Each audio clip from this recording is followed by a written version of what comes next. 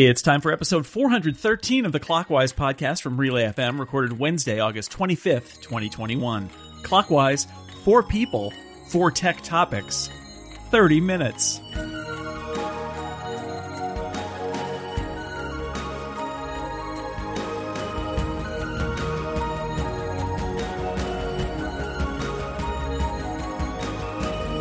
Welcome back to Clockwise, the tech podcast that continues on even if Dan Morin isn't present. I am one of your hosts, Micah Sargent, and I am joined across the internet by my good pal, but not dungeon buddy. It is Jason Snell. Welcome back to the show, Jason.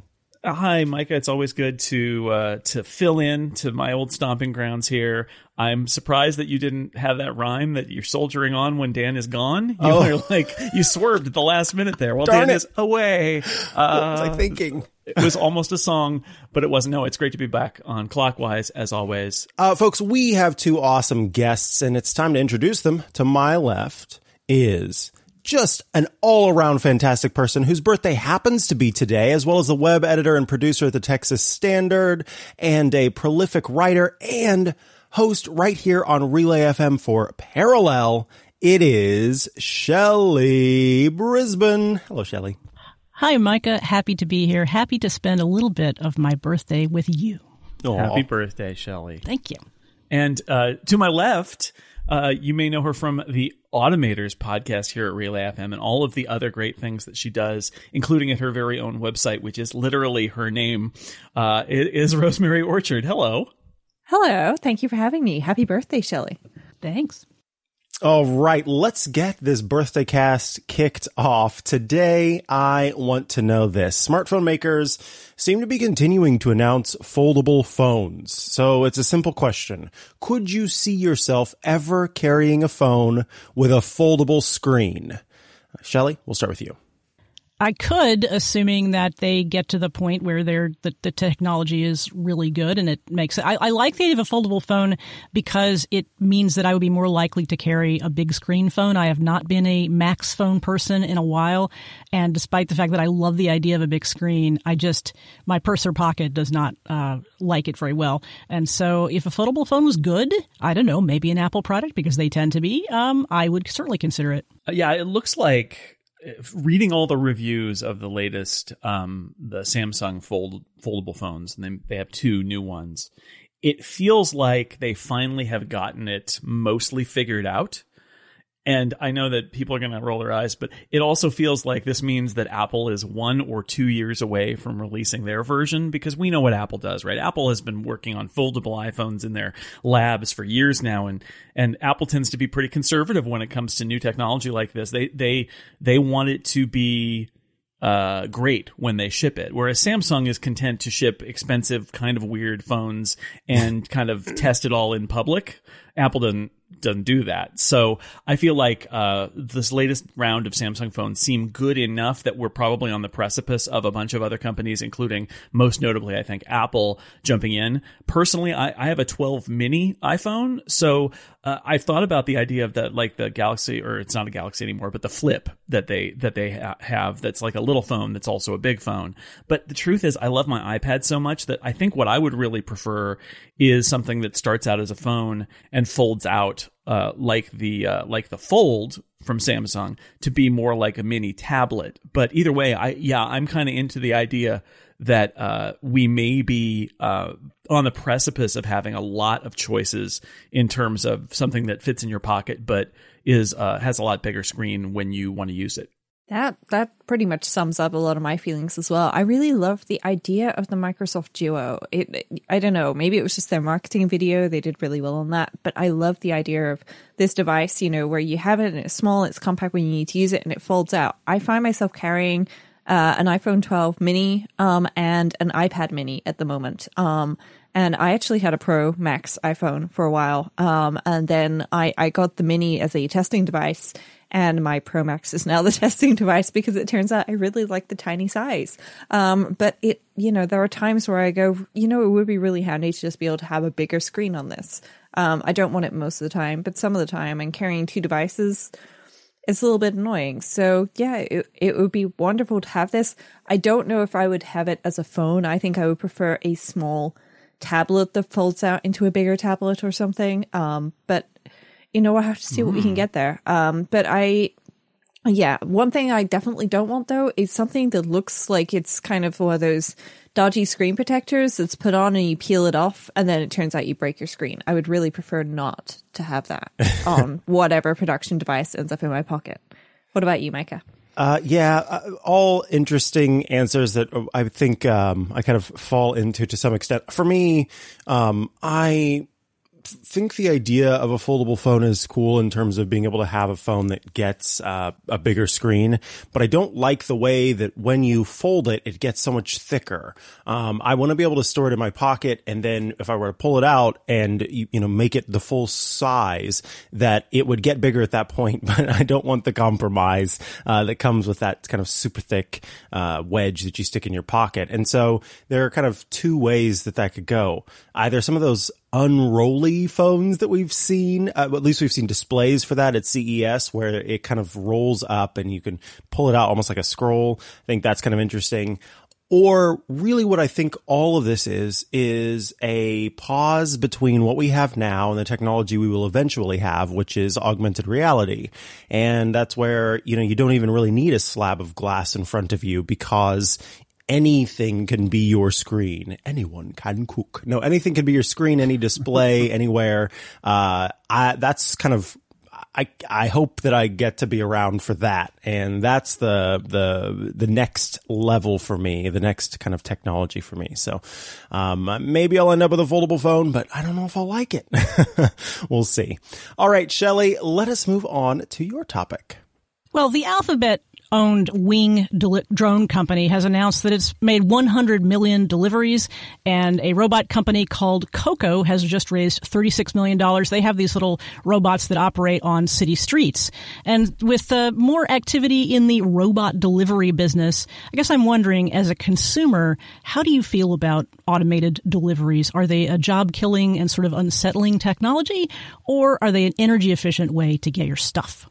I am not a huge fan of this, although I was walking around a couple years ago around the campus at UC Berkeley, and a robot came by. Although it turns out it's not a robot because it is remote driven, right? Just like the Coco ones. There's actually somebody in a data center somewhere who is steering this robot remotely. It's not autonomously moving, but that's a different podcast where we debate whether something is a robot or not. I'll just say I like the idea of having drone delivery or robot delivery for things that need to be like immediately served. I feel a lot more ambivalent about the idea that we're going to end up with kind of like robot trucks that bring packages to our house, probably containing robots that we then open with our robot box opener, and like it's robots all the way down. I feel like a lot of this stuff is unnecessary, but I can see for if you absolutely positively need it in the next 2 hours, having a little drone drop it off on your front lawn. Like I get that, but I wonder. I'm skeptical because this is like self-driving cars and all of that, like outside of college campuses and corporate campuses and things like that, where I think it might make more sense.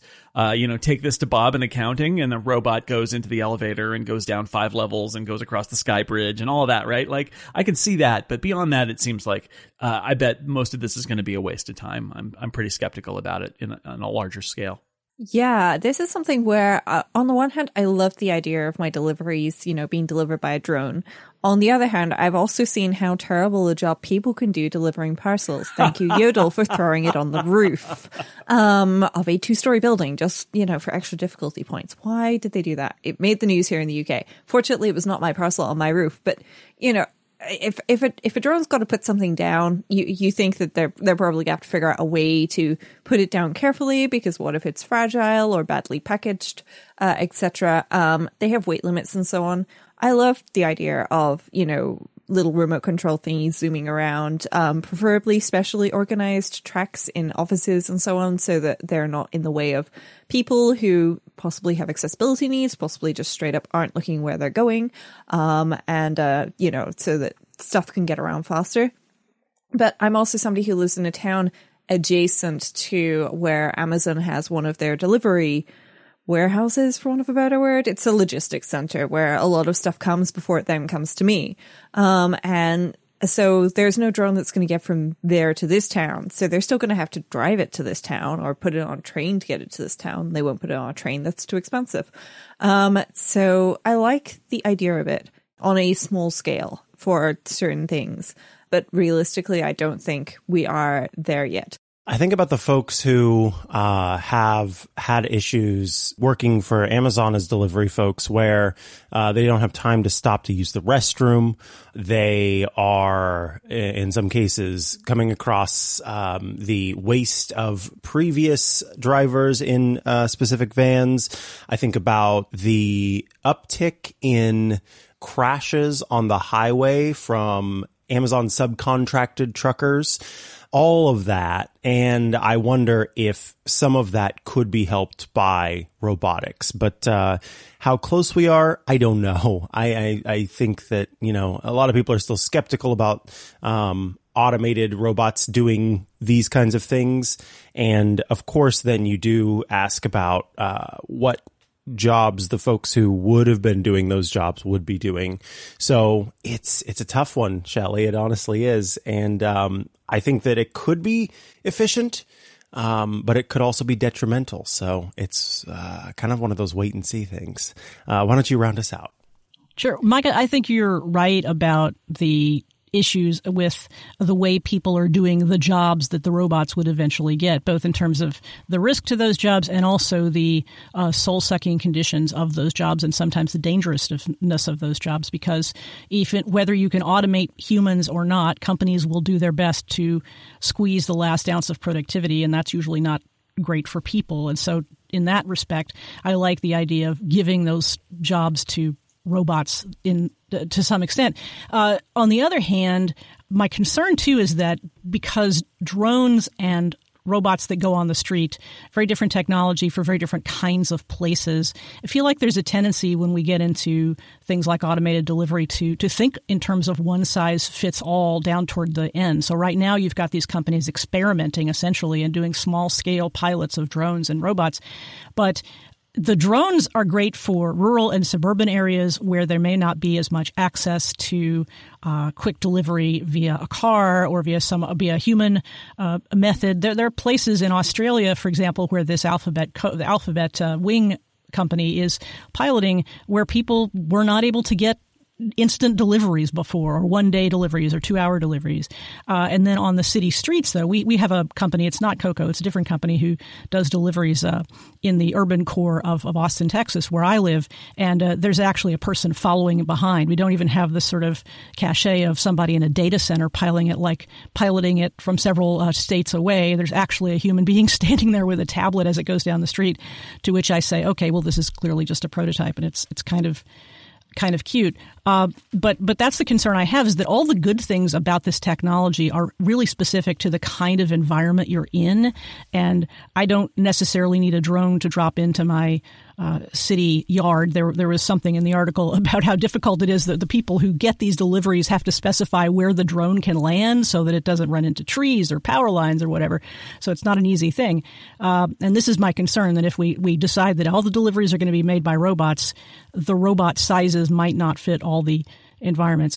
All right, folks, we are going to take a quick break before we come back with the second half of the show. Yes, that means it's halftime. And this episode of Clockwise is brought to you by Electric. Somewhere along the way, you've picked up onboarding and offboarding of new employees. You've picked up managing app licenses, company devices, and networks. You've picked up checking all of those cybersecurity boxes and fielding never-ending IT support requests like, where's my password again? Whoa, on top of the 10,000 other things you do every day, you've added the do the work of an entire IT team to your list. Thankfully, there is a solution, and it doesn't require cloning yourself or spending the next 6 months interviewing IT managers. Try Electric. Electric is the IT management platform made for all of the many hat wearers out there who just need someone to handle it. With Electric, you get the visibility and control of an IT management platform with the practical help of more than 100 IT specialists. That's a whole team to take on all of those extra IT tasks you've picked up. Who can field IT support tasks directly from your team through your favorite corporate messaging app while giving you full visibility into every project so you can focus on more strategic things like your actual job description. Unbury yourself from IT tasks. Just head over to electric.ai/clockwise to get started. And get this, this is wild. Just for taking a qualified meeting with their team, they're going to give you a pair of Beats Solo 3 wireless headphones. That's right. If you visit electric.ai/clockwise, you can get your free pair of Beats Solo 3 wireless headphones today for scheduling a qualified meeting.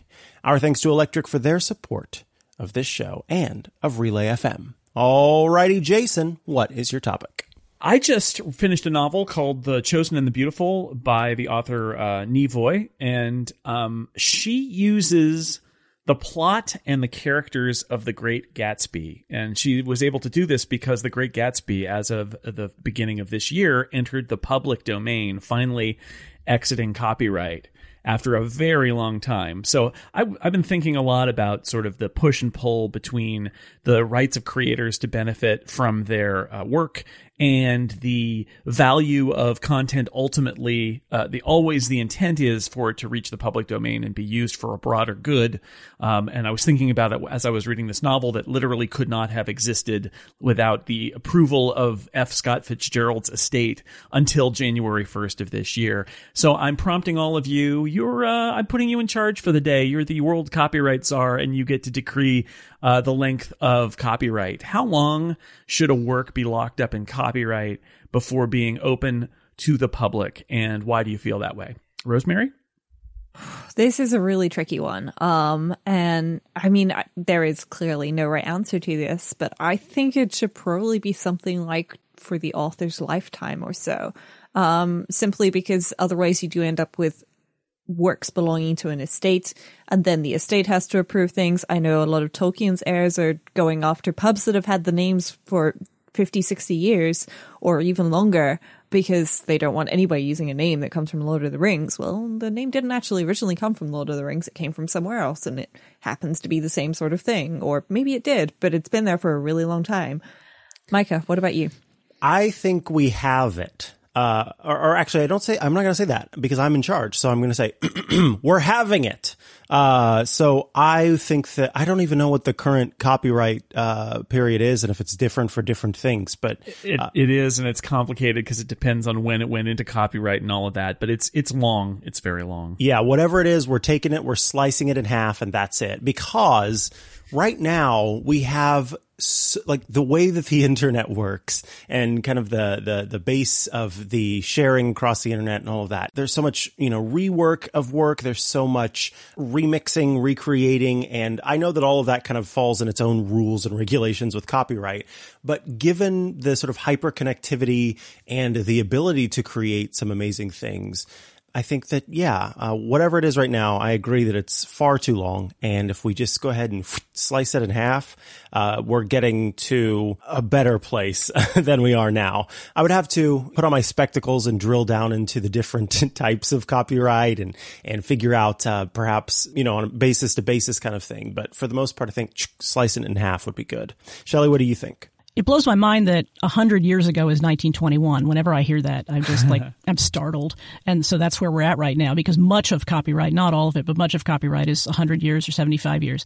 And the trouble also is it depends on the kind of work you're talking about, because I think we might all agree that F. Scott Fitzgerald, who is long dead and who his descendants are not that many, doesn't need to continue profiting from The Great Gatsby. Let the fan fiction exist. But there are lots of copyrighted entities that are complicated, for example, film and music, that go through various stages of rights ownership. And that copyright can both protect and harm the distribution of the work. So, for example, classic films, something I care a lot about, being in copyright means that theoretically it's an asset that's of value to a company that would want to continue to preserve it and disseminate it via streaming or via some sort of media. The flip side of that is it's lying there dormant, and if it's out of copyright, the reproductions that will be created will not be of particularly good quality. There's no incentive for anybody to restore that and bring it out because there's no money behind it. So for me, it really matters what kind of material we're talking about, because my goal would be to make sure that as many things continue to be available to as many people as possible without doing the original copyright holder out of his or her rights. And to me, lifetime of the author for something that's individually owned like that, for, this podcast, The Great Gatsby, all the wonderful classic works of fiction, should be the lifetime of the authors. But I would like to make sure that, really excellent classic films, to be honest, as copyrights are, what I want to do is make decisions based on what I like and what will protect what I like most. And so some of that is going to be arbitrary based on, is that going to hurt this wonderful film noir classic? Or, well, then let's do what I want to it, as opposed to what the law might say. Because copyright, when you talk about things that are owned by companies, is necessarily incredibly complicated. In fact, that's the reason a lot of material is not seen anymore, because the rights tangle is so great that it's not either financially or legally worth the trouble it takes to pull it out of the deep, dark hole it's in. So that would be an argument for looser copyright laws. In other words, I'm all over the place, but I'm the czar, so that's my right. That's okay. You can be that. Thank you to all of you. I think Shelley makes a good point. I was actually just watching a little mini documentary about The Front Page, which is a movie that fell out of copyright, and as a result, the quality of the film was terrible, because everybody just made dupes of it, and it turned out there was a whole other version sitting in the archives that was actually a different edition, and you need somebody who's motivated, and honestly, they have to either be a nonprofit kind of a university or something like that, or it needs to be somebody who's motivated to be able to sell it and make money for those things to exist. So I think your point is well taken, Shelley, and it may be different length for something like a film or a record album than it is for a book. But I think if I were the czar, right now, I believe new copyright is life of the author plus 70 years, which seems extreme to me. We have whole businesses like Disney that are built on adapting public domain material, and then they copyright their material and insist that copyrights should never fall out into public domain. And the irony is rich. So I think I'm going to go with life of the author or 50 years, whichever is later, in case somebody lives a long time. But basically what I'm saying is, for most cases, something like 50 or 60 years. I think life plus 70 gets to the point that Micah made, which is you've got the descendants of F. Scott Fitzgerald controlling what happens to The Great Gatsby. And, it should be long accessible to anyone to create great new material that builds upon it. So, but thank you all, my friendly copyright czars. I appreciate you, and I got you this circle with a C inside of it as a gift. Rosemary, what's your final topic? Bring it on home. Well, Apple has just won a patent for a dual-display MacBook with a virtual keyboard and wireless charging capabilities. So I'm wondering, what features would you like to see in a computer designed for you? Whew, this is awesome. Okay, so in a computer designed for me, when the display, so it would be a laptop. And when the display is closed, there would be like a button or some sort of activation method where the lights that are built into the display, so that the backlight would go ultraviolet, and it would clean the trackpad and keyboard on a microcellular level. So I could always have that kind of cleaned off. And then it would also, the fans that are built into the laptop, Apple loves to talk about how, they're perfectly designed and shaped just so that they're quiet. I want a feature where it reroutes the fans up through the keyboard to blow away dust that is trapped beneath the keyboard and on top of the keys. As you can tell, I don't like to have a very messy keyboard and trackpad, but occasionally I will look down and go, that could be cleaner. And so mine would all be based around making sure that it was clean. Outside of that, honestly, I'm pretty happy with the way my 16-inch Intel MacBook Pro is. I think the only thing I would do is somehow bring back an Ethernet port the direct Ethernet port, because that's the only thing that I find myself wanting when I'm away from my desk, which has my CalDigit TS3 Plus for Ethernet. I just want to have a quick and easy way to plug into the internet without needing to use Wi-Fi. So yeah, that's mine. Shelley, what about you? So I should start by saying it has to be a computer. It's not an iPad, because what I'm going to describe, you might say, well, why don't you just get an iPad? I have one, thank you. What I want is a 2-piece laptop. I would like to be able to, whether it's on a stand that is built in as part of the case or whether it's a stand I acquire separately, I want to lift the monitor up and above the keyboard so that it can be right in my face, but I can use the keyboard in whatever physical position I want to. It's not constrained by the other piece, because that's the way I use a computer, very close to my face. And because otherwise, I'm always using a laptop in clamshell mode to lean over to use a laptop as intended with a screen way out there beyond the keyboard doesn't work for me from an accessibility point of view. So yeah, give me a 2-piece laptop that has sufficient control of the standing mechanism for the monitor part that I can bring it toward me and even in front of the keyboard, as weird as that may sound to others. I thought Shelley was going to take my answer, and she actually comes pretty close, which is I want a laptop with a removable, detachable screen. So this would work for Shelley.